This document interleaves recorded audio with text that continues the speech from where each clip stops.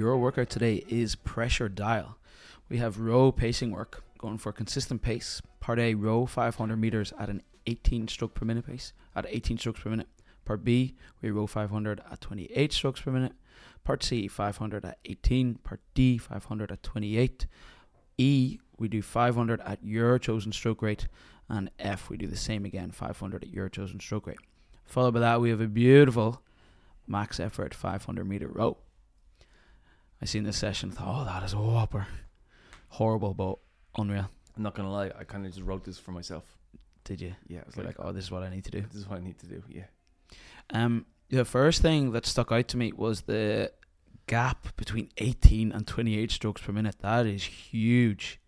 It's huge, yeah. And I've done this, and it is huge. The 18 is so slow.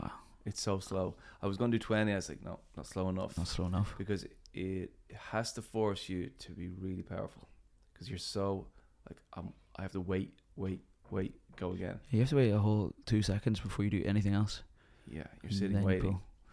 And I really do find it helpful if I'm thinking about the boat in the water, stick the oar in the water. Like, I got to send this thing as far as I can because I don't get to stick the oar in the water again for another ages. Wow. So it really helped in terms of finding that big drive. The opposite end of 28 is literally the opposite. It's like, can I find as little drive as possible? Like, literally dial it right back to almost no tension at all and find a flow. And I really need that because I'm naturally always like power pulls. Yeah. It's where I will not naturally default to. And I have to be really conscious. Can I relax my hands, my arms, my back, and breathe and just let myself flow with the movement? Oh, I'm so the opposite of you. That 18 petrifies me, and the 28, I'm like, oh, that is like comfort zone heaven for me. Yeah. Yeah, that's funny, isn't it? Yeah, I'll just relax the whole body and go.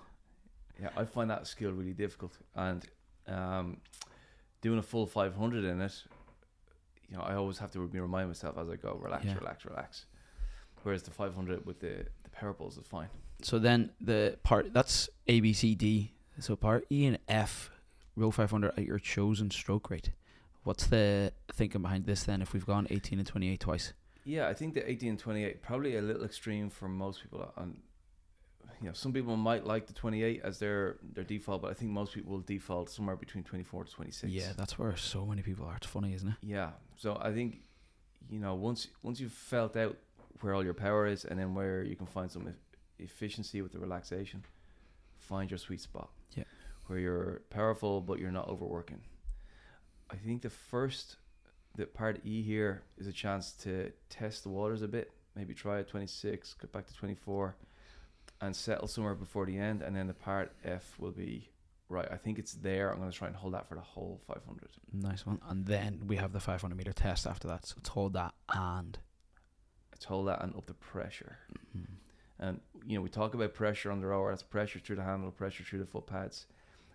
See, can we find that stroke rate and see, can we dial up the amount of power we're producing so that we know, do we have anything else to do afterwards so we can literally empty the tank on that one.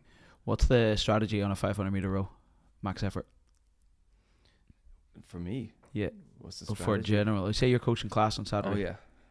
What are you coaching? It's such a short amount of time that I think you just have to mentally get ready for the 300 meter, 250 meter mark and say, it's going to bite there. And that's where you have to say, let's go.